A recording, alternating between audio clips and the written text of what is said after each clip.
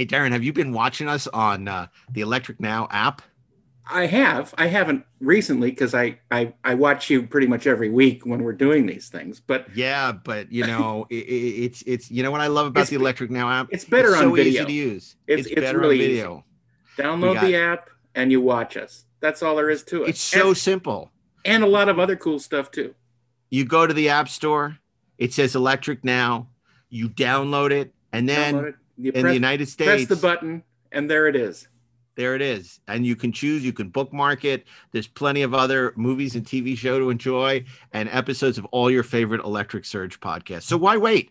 Download the Electric Now app and start enjoying us anytime. If you're a fan of Inglorious Trexperts, you're going to love Trexperts Briefing Room, a new Trexperts series. Briefing Room? What is that? I was about to explain, then you interrupted me. I'm It is- sorry. It's curated audio commentaries of classic Star Trek episodes from the original series all the way through Enterprise. You're going to love it as we explore the behind the scenes making of all these wonderful Star Trek episodes with cast and crew that you would never expect to hear doing audio commentaries on Star Trek. Sounds like fun. It will be. And you can find it on the Inglorious Trexperts podcast feed and on the new Trexperts Briefing podcast, wherever you listen to podcasts. Let's go see. What's out there? Hey, this is Mark A. Altman from Inglorious Trexperts in the 430 movie. And if you're a James Bond fan, you want to pick up my new book, Nobody Does It Better, the complete uncensored oral history of James Bond and Spy Mania. It's a hefty tome, and it's available now wherever you purchase books, audiobooks, and digital. Check it out, and I will renew your license to kill personally.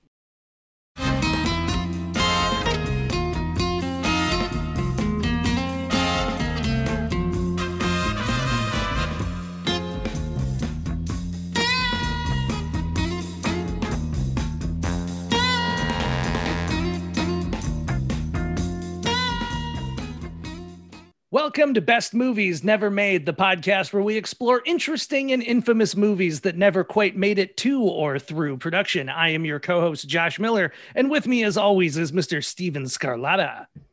How you doing today, Josh? I'm doing pretty good. How about yourself? Beautiful.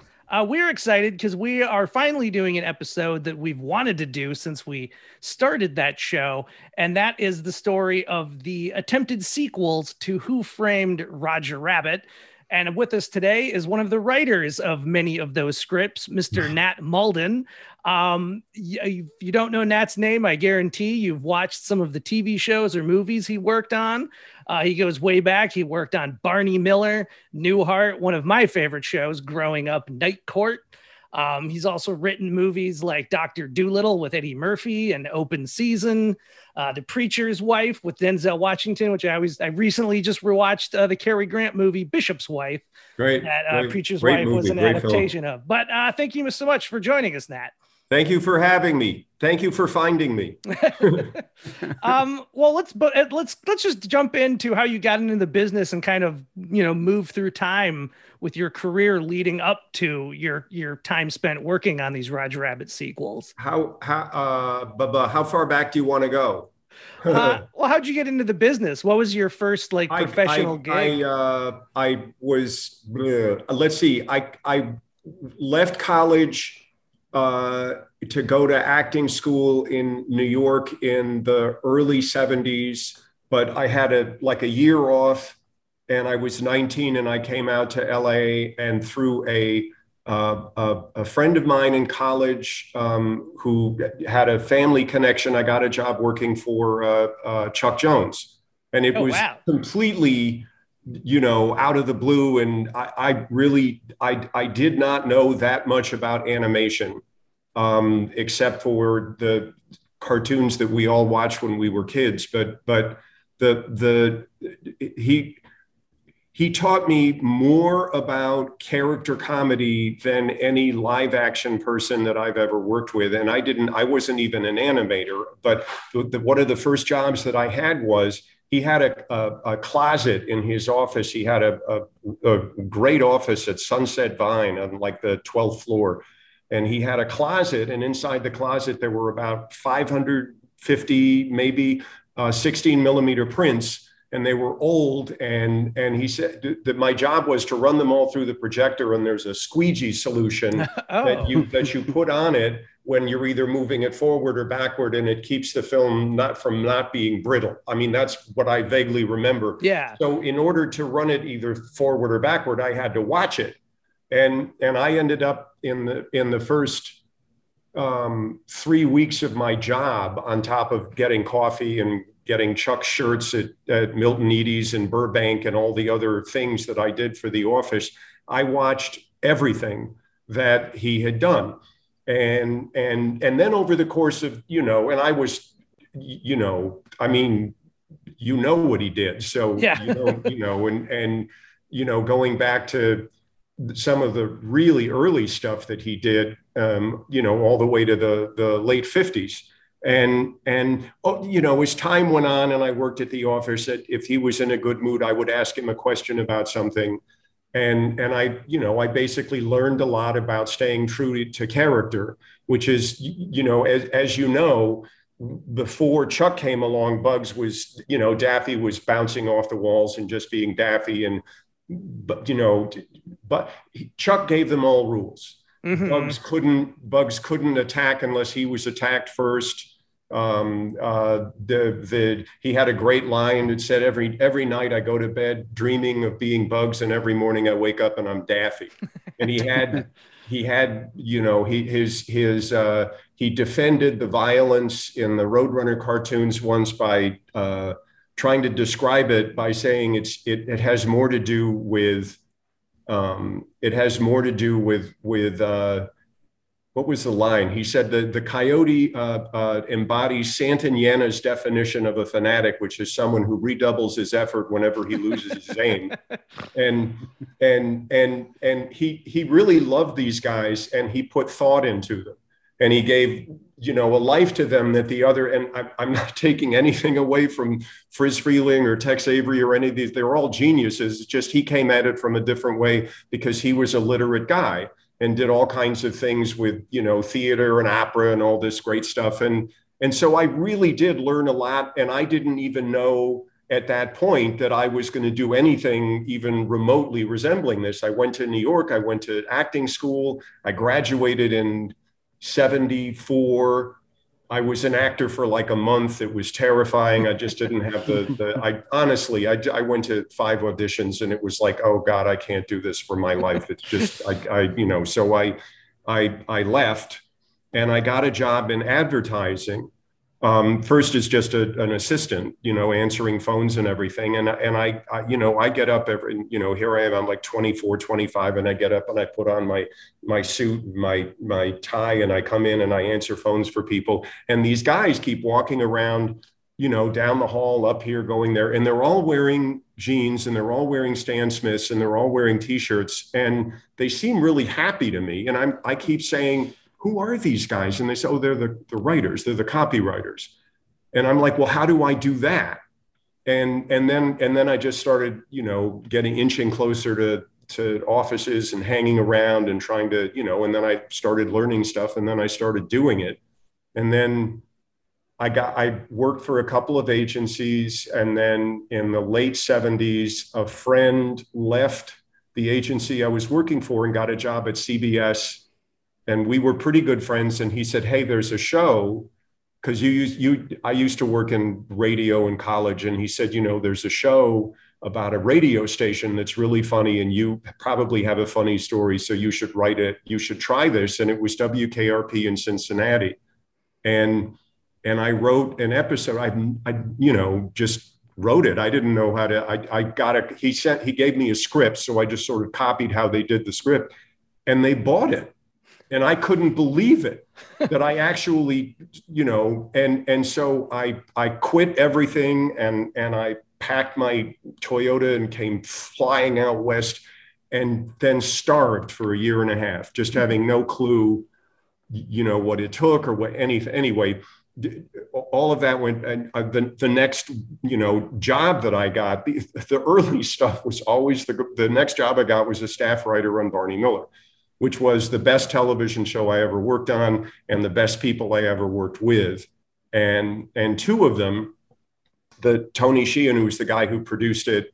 Tony, even story better than mine, when he was 18 and in high school, he hand wrote a spec Get Smart on legal paper. Like with and a he pencil? sent it in, and Buck Henry read it and couldn't believe that anybody would send in a script on legal paper, and then called him and said, before he was at Notre Dame High School, and he said, boy, if this thing gets picked up, we would like you to, come work on the, anyway, the bottom line is that he was going to, and he was that good that early. And by the time he was 25, he was running Barney Miller. I mean, he was really good. Tony and Reinhold Wigge were the two guys that really kind of ran that show in the 70s. But anyway, then another writing team, Frank Dungan and Jeff Stein, did a whole lot of them too, and were really, they used to write for Jimmy Walker and a lot of other comics, so they were hilarious.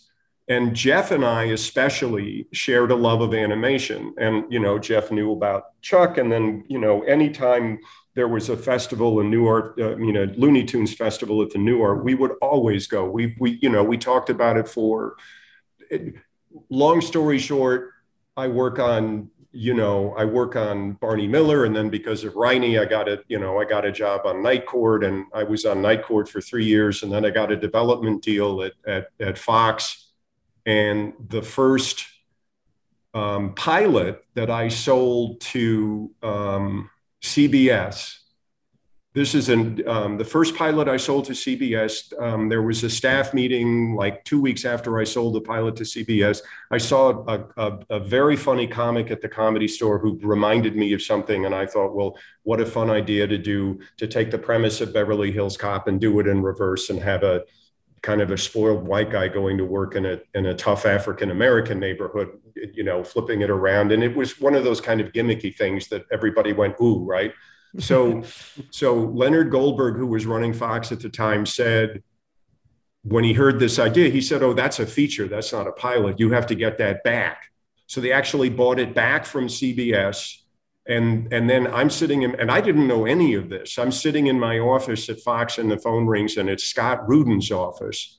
And at the end of the day, I stopped by Scott Rudin's office because they asked me to stop by Scott Rudin's office. And he said, I know this sounds like coy. It's not, I swear to God. He said, so they think there's this, that we got this back, want to make it a feature. You write features, don't you? And instantly went, oh yeah, sure. And I had so I went out and bought, I went to the bookstore and bought What's His Face's book, Sid Field. Huh? Was it Sid Field? Yes. And, the 3-act, act 1, page 1 to page 30, setup, page 30, conflict resolution, page 9, just the formula stuff, right? So I'm like, I wrote it sort of based on that. And then, Scott, I know that he's kind of in the doghouse, but he was good. And, in a course of 2 meetings, took all the stuff that was garbage, and there was a fair amount of it, and went like that and said, try this, this, this, and this. And I was like, oh, and I did. And they made it. And it was everybody in it. Richard Benjamin is one of the greatest human beings on the face of the planet. Anthony Edwards and Forrest Whitaker are terrific actors. It was fine. It just didn't work that well. And that happens more times than not. I'm sure you guys know that. Yeah. But before they made it, when it was going around town and everybody was saying, oh, this is a really good script, and it's really funny, and it's got, pay thought, all that stuff. My agent gets a call from Donald DeLine, who was at that point at Disney. And I'm told to go to a meeting at Amblin that evening, right? And be there at 6:30 or whatever. So I pull into, and I have a rough idea, but I'm not expecting what. So I'm running late. because just getting through and all the way to the back corner of Univer, I got lost. I get there and I open the door, and sitting at the table was Donald, and then David Hoberman and Jeffrey Katzenberg and Steven Spielberg. And they're just sitting, and I instantly thought, do you remember the writer's name is John Lee Hooker, and he wrote a great film for Kevin Costner and Clint Eastwood. And this goes back to the early 80s, and he has a meeting. They're waiting for him at Warner Brothers, and he's stuck on Barham, and he opens the door and wasn't expecting Clint Eastwood and Kevin Costner to be sitting there. And his line was, "Boy, if this ain't a dollar waiting on a dime, I don't know what is." And that's exactly what ran through my mind when it's when you're just a guy who's, like working on TV shows, and you walk into those faces, it was terrifying. And within 10 minutes, seriously, within 10 minutes, I'm sharing, a mutual love of animation with Spielberg, who obviously is an encyclopedia, and was really enthusiastic about, as soon as he heard about Chuck and we connected and all the rest of that, we just started talking about different ideas. And this was before Cruise. This was before anything. The first thought they had was, well, it's a sequel. It's a classic sequel. You move up, a few years, and Roger's a big star. And there's, they talked about maybe an agent. And then I said, well, what about, it'd be really funny to have like a Broadway Danny Rose for Tunes, and they can't get Porky Pig arrested and all of this stuff. So we ended up having it was like basically a 2-hour dinner, and Jeffrey and David, they didn't really talk. It was just basically Spielberg. And very quickly, I just forgot who he was, and I really had a good time. I really did. It was like, wow, this guy is, anyway.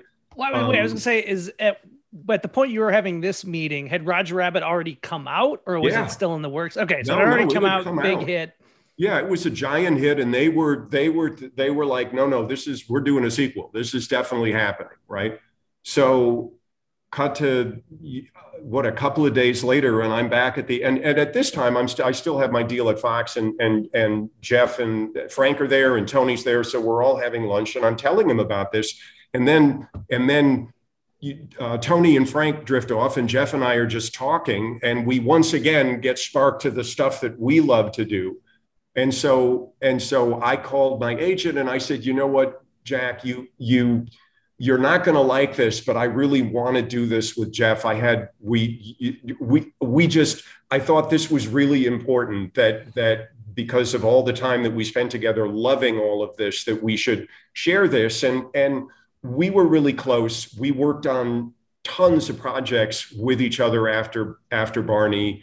They're all great guys. So I was delighted. So the following week we had a meeting, and that's when, and by that time, Spielberg came in with the news that Cruise was interested, and like very interested. And so that was the direction they were going.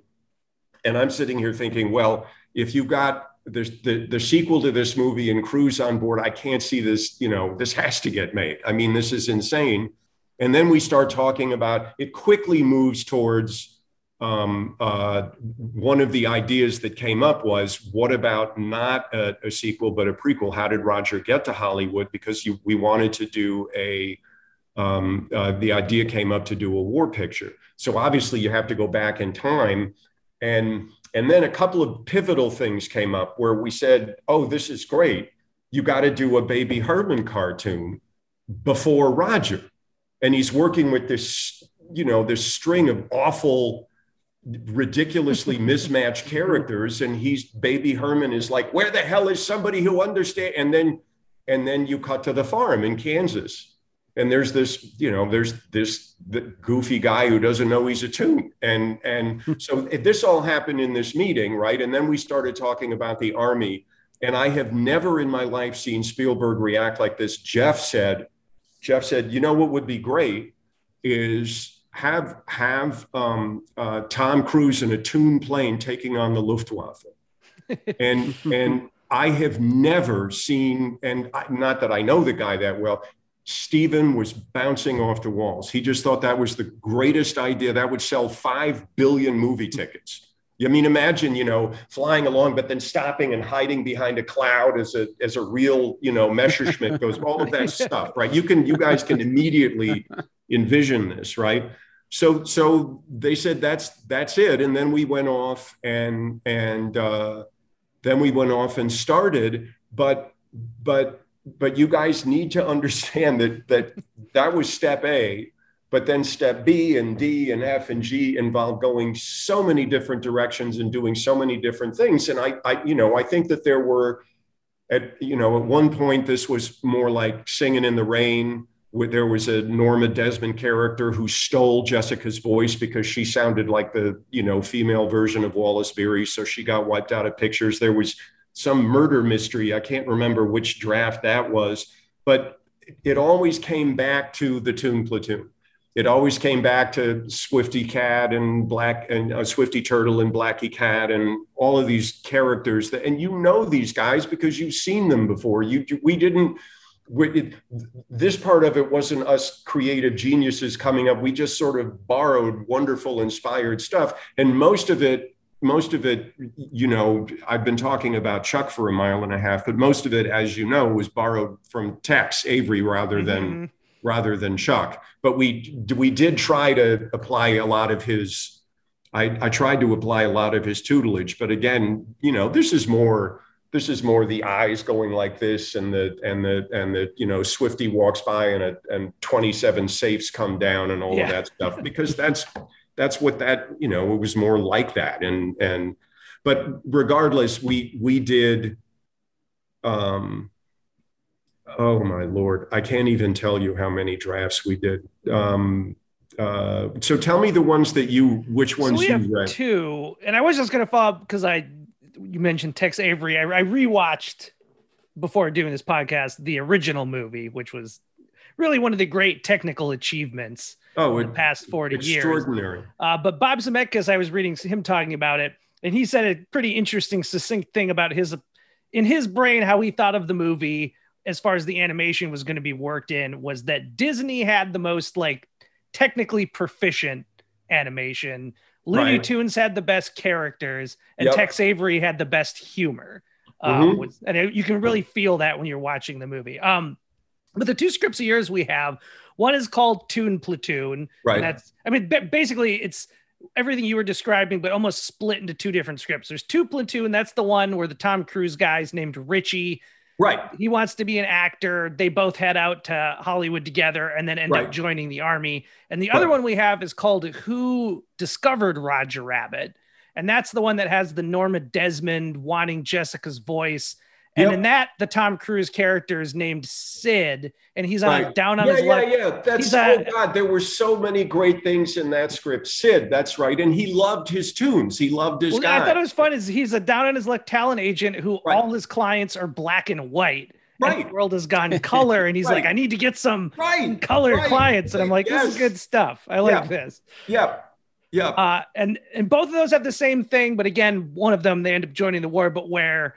I'll just call him the Tom Cruise character because I assume he would have been in either version of this. He ends up having to become roommates with Roger, and in the same building, there is a female roommate, human roommate woman. Yes, Wendy. Right. Isn't it Wendy? It was Wendy Jessica and Wendy. Nancy and Weather, and her roommate is Jessica, and they end up going on a double date. This is the one.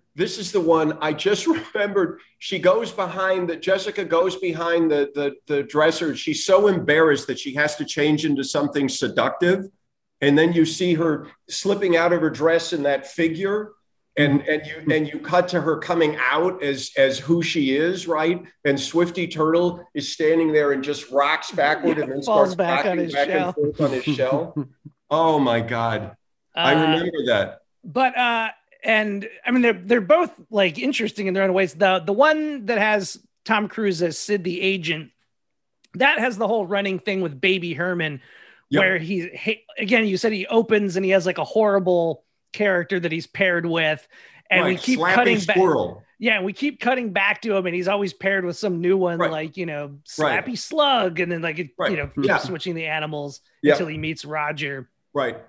But the war one, the Toon Platoon, I can definitely see why Spielberg got so excited about it, because it is pretty crazy. And that one, the Tom Cruise character, the whole thing where he had washed out of the Air Force because he's afraid of heights. Right. And right. when they're in the Army, he ends up becoming kind of the commander. Right. And but there's he's also a with the- Toon paired with a plane. Toon plane who's afraid to fly. Yeah, Yes. yeah, that was great. And they have to join up to Right. save the day at the end. Right. I like the idea of a Toon plane who's Yep. also afraid to fly.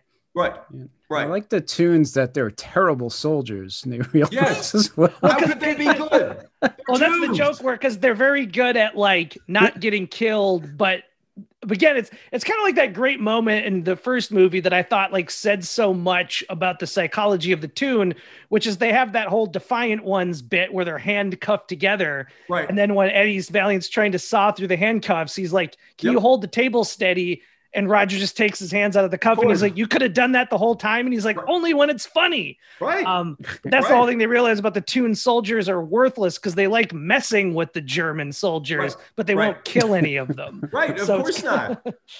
Of course not. Yeah, I remember the we did a thing with the Pathé newsreel that they showed in the in the black and white footage, and a guy doing, "Yes, now we've got Toon power," and he talks about all the great. Oh, I remember that. Oh boy. And what was so yeah, the Toon Platoon is story by you and Jeff Stein. Oh, I was also going to say, you kind of mentioned some of the stuff he worked on, but he created Mr. Belvedere, right? He did, yeah. Which was another favorite of mine. And he also made The Kids Are All Right. Is that correct? Or is that a different Jeff Jeff, Stein? he did a lot of stuff. That was a documentary about the Who from the 70s.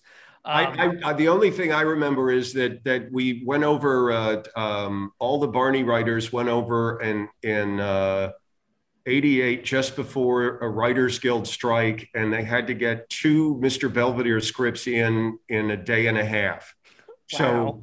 So 8 of us ganged up and had like 38 coffees and wrote 2 because they were about to go on strike, and it was classic, So anyway, I remember that vividly. And then literally a year later, we were working on this. So that was fun. But so you guys did story, and then you wrote the Toon Platoon one we have, and then the Who Discovered Roger Rabbit script is you, Tony Sheehan, and Jeff Stein. Right. But I think honestly, guys, it was just the 3 of us. I don't know. All the credits are like, it was the 3 of us. We showed up every day at 10. We laughed our asses off. We had lunch. We laughed our asses off. We went home. And, that's how it shook out. And we usually, when you write umpteen drafts of something, you get kind of burned out. And that really didn't happen with this. It was just so goddamn fun. It didn't, it was a great ride, and I'm just really sorry that it didn't see the light of day. But I think you and so many fans, because we were shocked that it never got a sequel. It was such a huge hit, and there's 2. I have asked that question because honestly, the last one that we handed in, there was a meeting with Stephen and everybody else, and the tenor of the meeting was, "Well, you clowns finally nailed it." After and everybody was laughing, and he really seemed, that's how we left it, and we were like, well, this is going to happen. We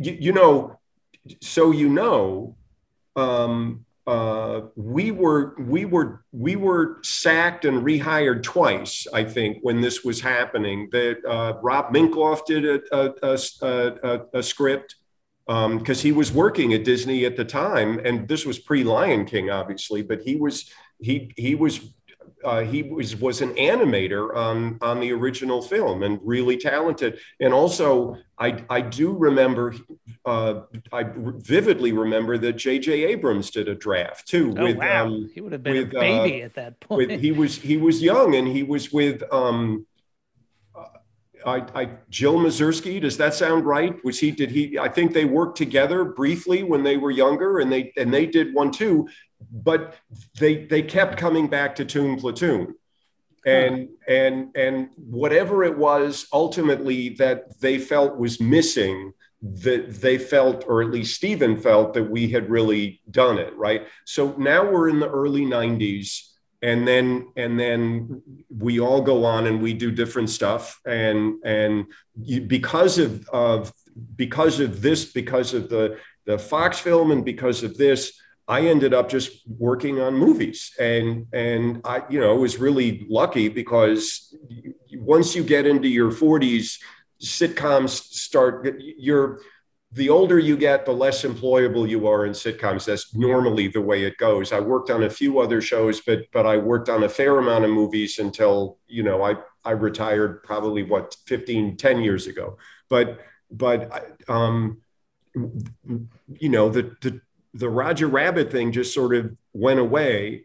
And every 6 months or so, we're either playing cards or we're having lunch downtown or whatever. And whatever happened, did you hear from anybody? Did anybody call? And Jack would always call. So ultimately it went away. Two theories came up. I think that the second one is probably more plausible, but the first one that came up is that the early 90s was the time that Schindler's List was brought to the attention of Steven. And I don't know how it got to him, but as soon as he saw it, this was like, this is just something that I have to do. And obviously you can't do that and Naughty Nazis at the same time. And I think that could have been a factor. But the larger factor, and I know this is going to raise more questions than answers, but I think that there's probably some plausibility to this, is I worked Open Season. I worked with Penny Finkelman Cox, who at that time worked at Amblin, and she worked on Shrek and a bunch of other things and knew everybody. And when I told her about my Schindler's List, idea, she kind of shrugged and went, yeah, he can do anything he wants, and that's fine. I don't think she said, it was just money. And that at the end of the day, by the time 92, 93 came along and Roger Rabbit had been out 4 years before, you had to remember that that Spielberg and Zemeckis and the gentleman that wrote the book that, I forgot his name, that Roger Rabbit came from, and which is a very weird book for people who haven't read it, who censored Roger Rabbit. Yeah. But whole different beast. Yeah. Right. But anyway, the three big players, including of course Cruise, were all pre-break gross. They started making money from the time the film came out, and every dollar that the film brought in at the box office, these guys got 15 cents, and that adds up fast. And Penny said something like the film would have had to have ended up grossing like 700 million in order for it to start generating the kind of income that those guys were ready to, bet their money on. And when I heard that, I went, all right, well, that maybe sounds a little more plausible, because they're not, especially of that quality, they're not cheap to make. So your guess is as good as mine. Yeah. In terms of what happened, but those are two good guesses. I kind of wondered too, and Steve, I wonder if you're about to say the same thing, because especially for younger people who maybe didn't live through any of it, it's kind of weird to think back now that the 80s, Disney was kind of a little bit confused as a company. They were starting to do more adult things, and more importantly, I think Warner Brothers. You're talking about pre-Eisner, right? Or kind of when he took over, pre just Roger Rabbit coming out, and pre Little Mermaid and stuff, the kind of Black Cauldron era. They were doing more adult movies.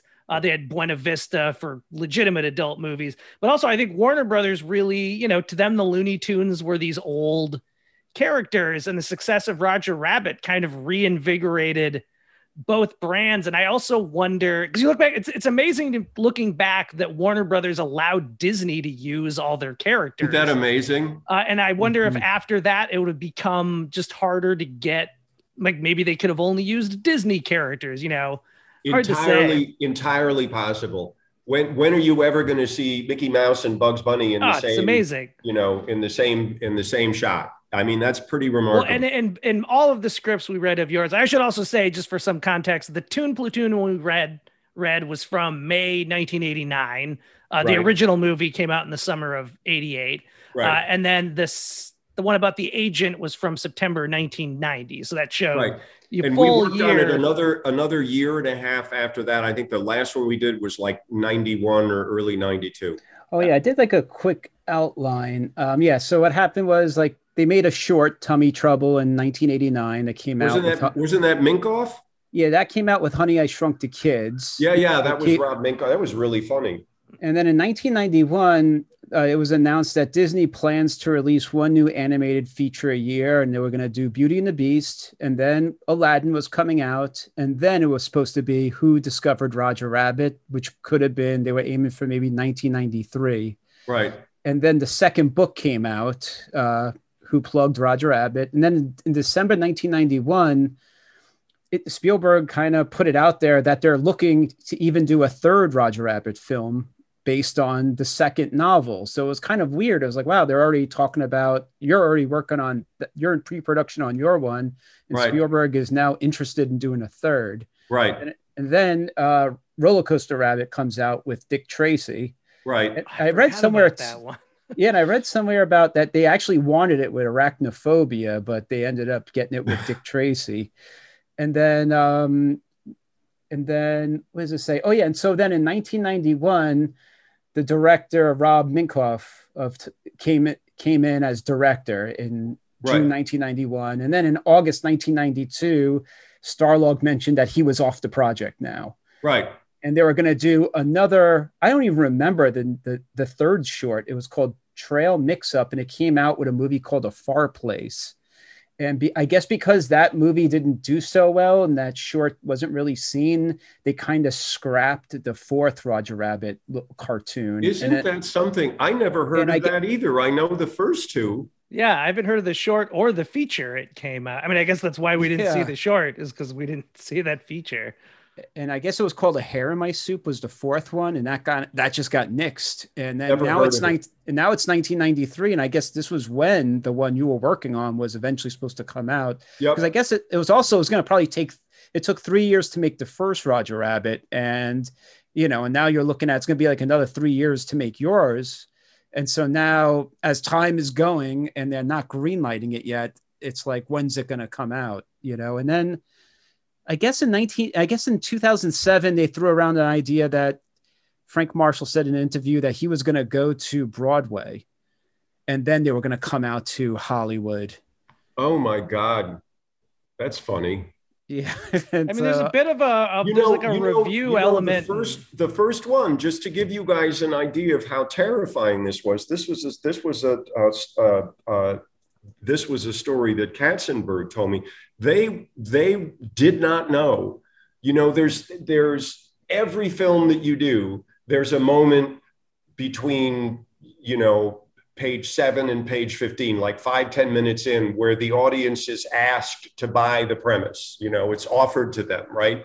And obviously the audience is asked to buy this premise the second that Joel Silver goes, cut.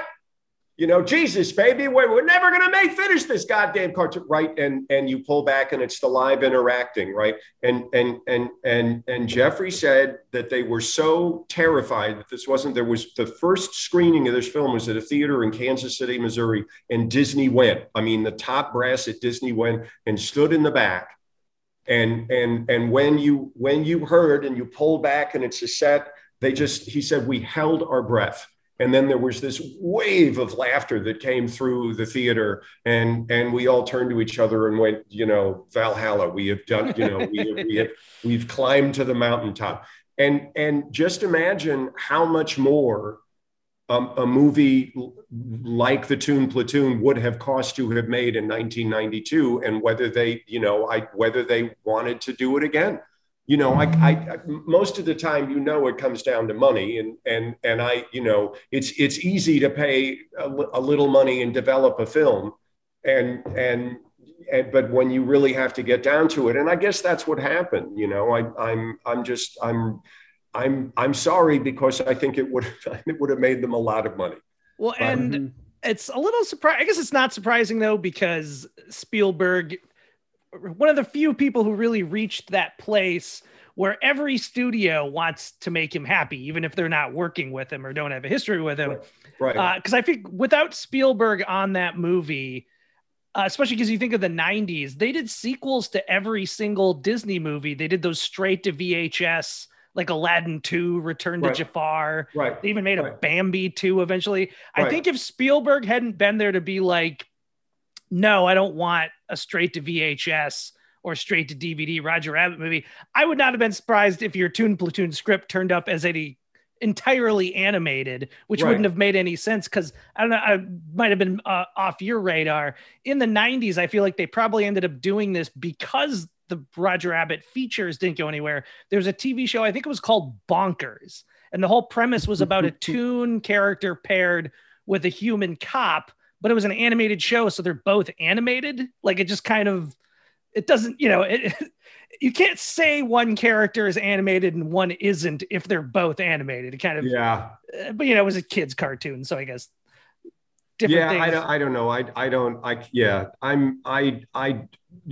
don't know what happened, guys. I really don't. We, you know, like I said, every few months we were together going, you know, that was, and I think what made it, the only part of it that made it a little bit painful was the last meeting that we had with Steven, where he was like, we did it, you know, this is we were there, we did it. And, you know, thank you guys. And that was that. So, oh, well.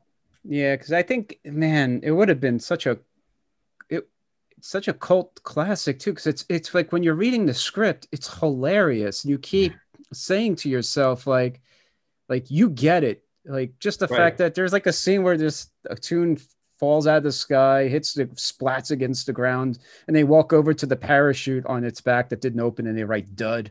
Right. Just like it's just constant. It's just constant.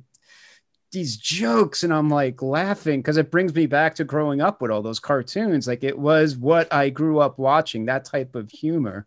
Yep. You know, and I was just dying. I did have a question. Speaking of all these tunes that we recognize, and maybe it was different because the first one had already come out and it was a success. But when you were working on it, were there any rules of like, we can't, because I know for the first one, they tried to get Popeye and characters like that. And unlike Warner Brothers, whoever owned those said no. Did you have like a list of characters you couldn't use? We used Popeye in one scene and then the scene got cut.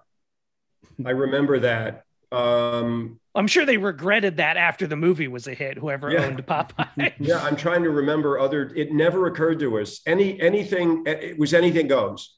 We were so emboldened by the fact that you could use a Disney character and a Warner's character together that any character that came into our head, if we could use it, we would use it. Well, and speaking of, you're talking about the craziness of thinking that there was a scene with Mickey Mouse and Bugs Bunny, but just talking about creating these cross studio mythologies. I forgot the other important plot element that's in both of these scripts is that Roger isn't going to Hollywood to become a star. He's looking for his mom. Because kind of like Steve Martin in The Jerk, you know, he grew up on this farm thinking he was a live action human.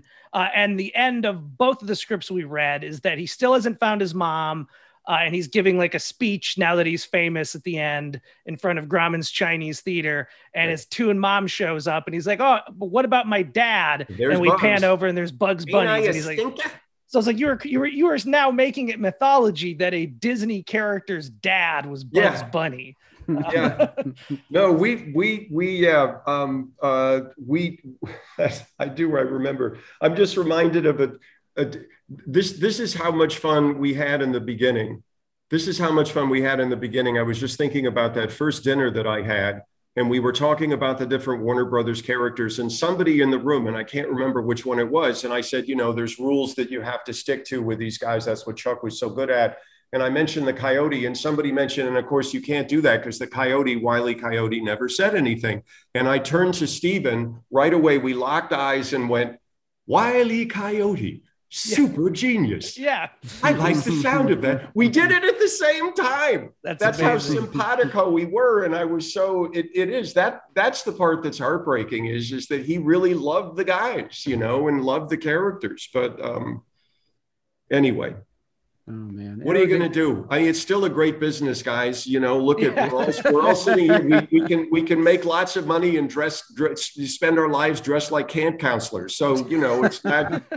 Things could be worse. I was going to ask you, and granted, I haven't seen any episodes of this since it was new, whatever year in the 90s it came up. But you created the short-lived Capital Critters.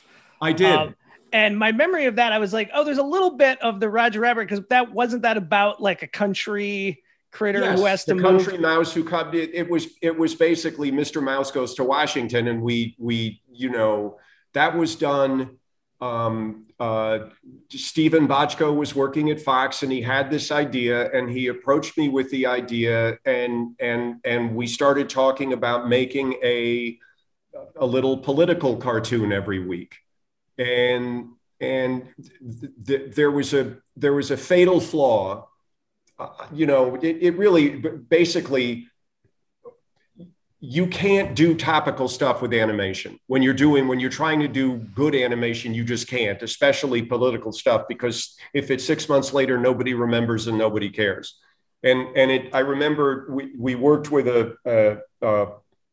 was Hanna-Barbera. They worked with a place in Taipei.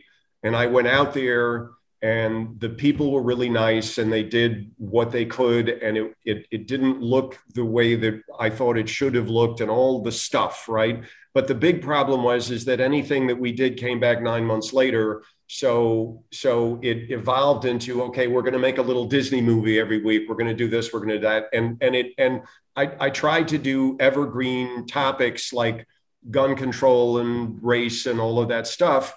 And it didn't work. It didn't work. But again, that was something where, there were a lot of really, really talented people connected to that. And I wish that maybe if it had stayed on a little bit longer, it might have had more of a chance. But I can certainly understand it was hard, because when the animation looks like a Saturday morning cartoon, and you're doing a Saturday morning cartoon in primetime, people are going to catch that. The Simpsons, the South Park, they're crude by design. That's one of the things that makes them so great. But you can't do the kind of fluid stuff that it just doesn't look right. I don't. It's hard to explain, but we tried anyway. That was fun. Bochco. Wait, did Bochco do Cop Rock? He did. That was an interesting era for him.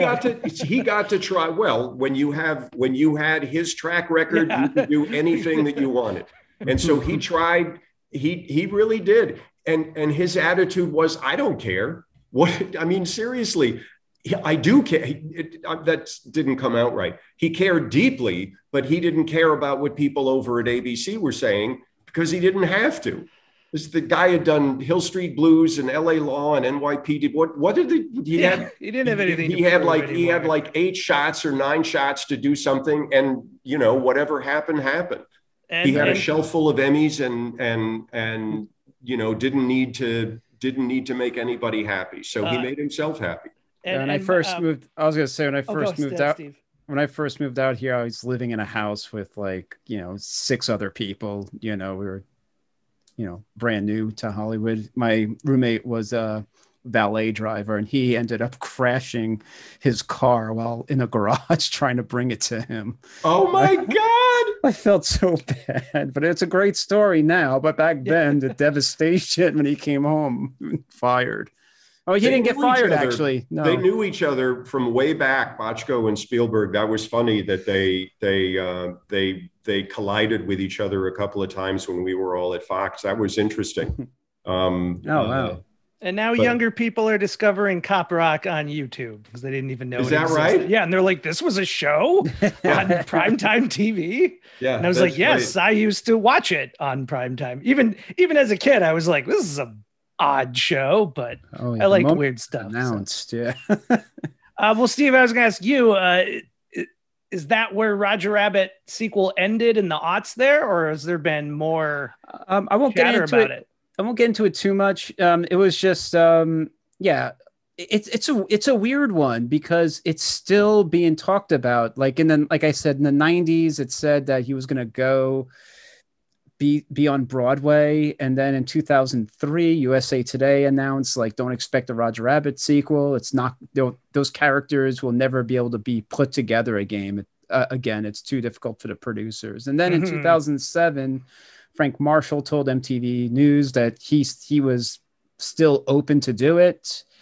And then they actually shot, like, they did some test footage in the aughts of, they were trying to use digital props, and I think one other place I read, I don't know if it's true or not, they might have tried CG instead of animation, but they did some tests. I just can't see that's boy, I don't know. Do you see CG this? I don't see that. It's tough because technically all the Marvel and Star Wars movies already are CG and live action hybrid. So I don't think it looks back then though. Yeah. No, even then, but like there's just something about the 2D live action interaction that it's such a stark contrast. I'm sure now Disney would be thinking, how can we get like the Toy Story characters? But again, those movies look so hyper realistic with the backgrounds that they almost are already doing the hybrid. Yep. Yeah.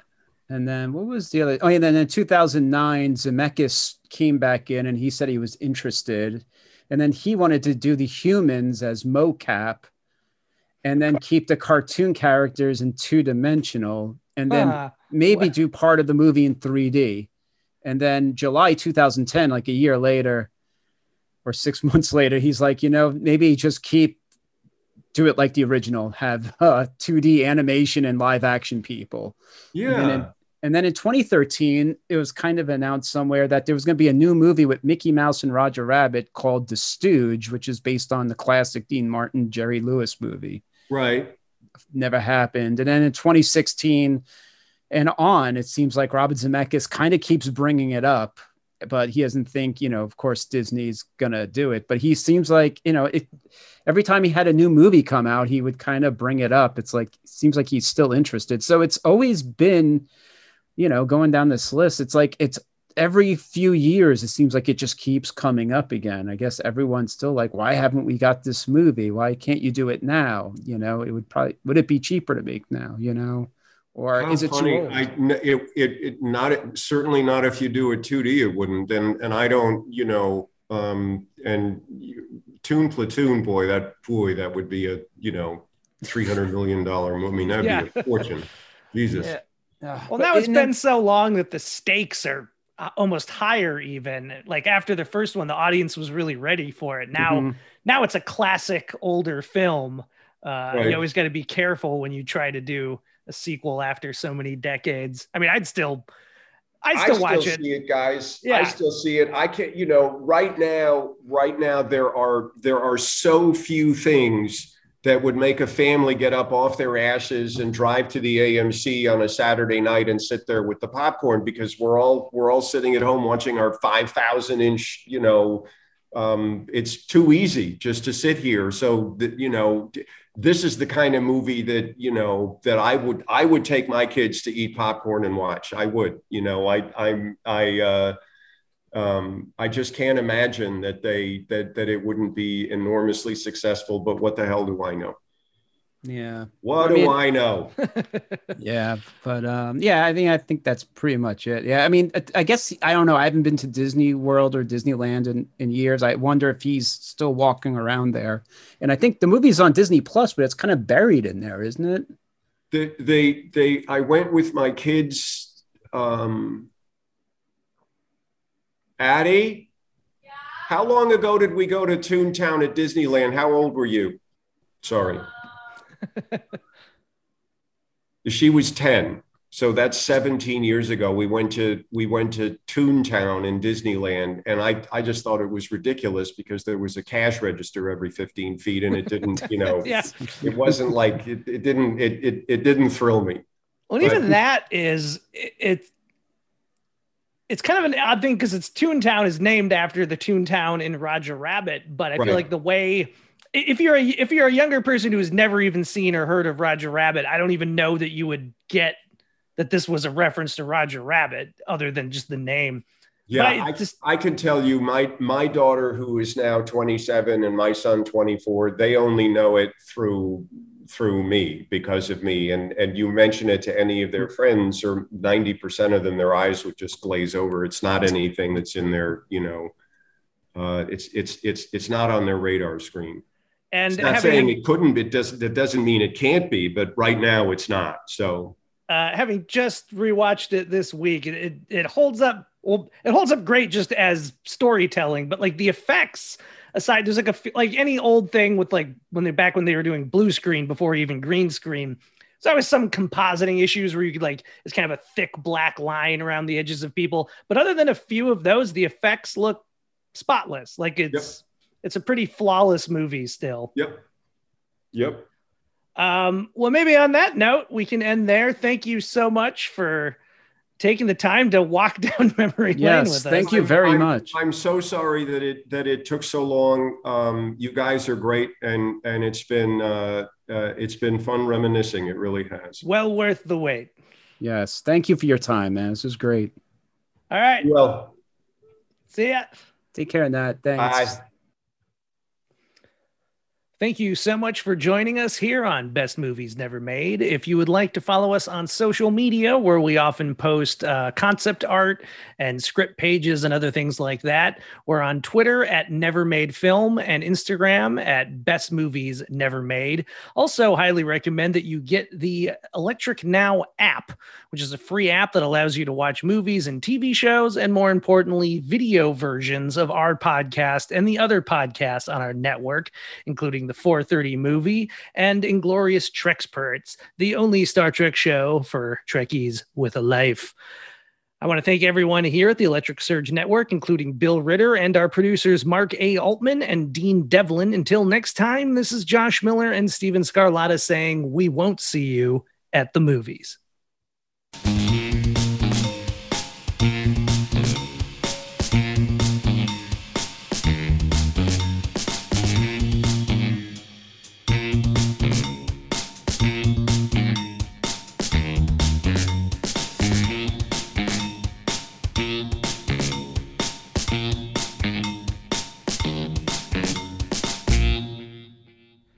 This podcast is a production of the Electric Surge Network.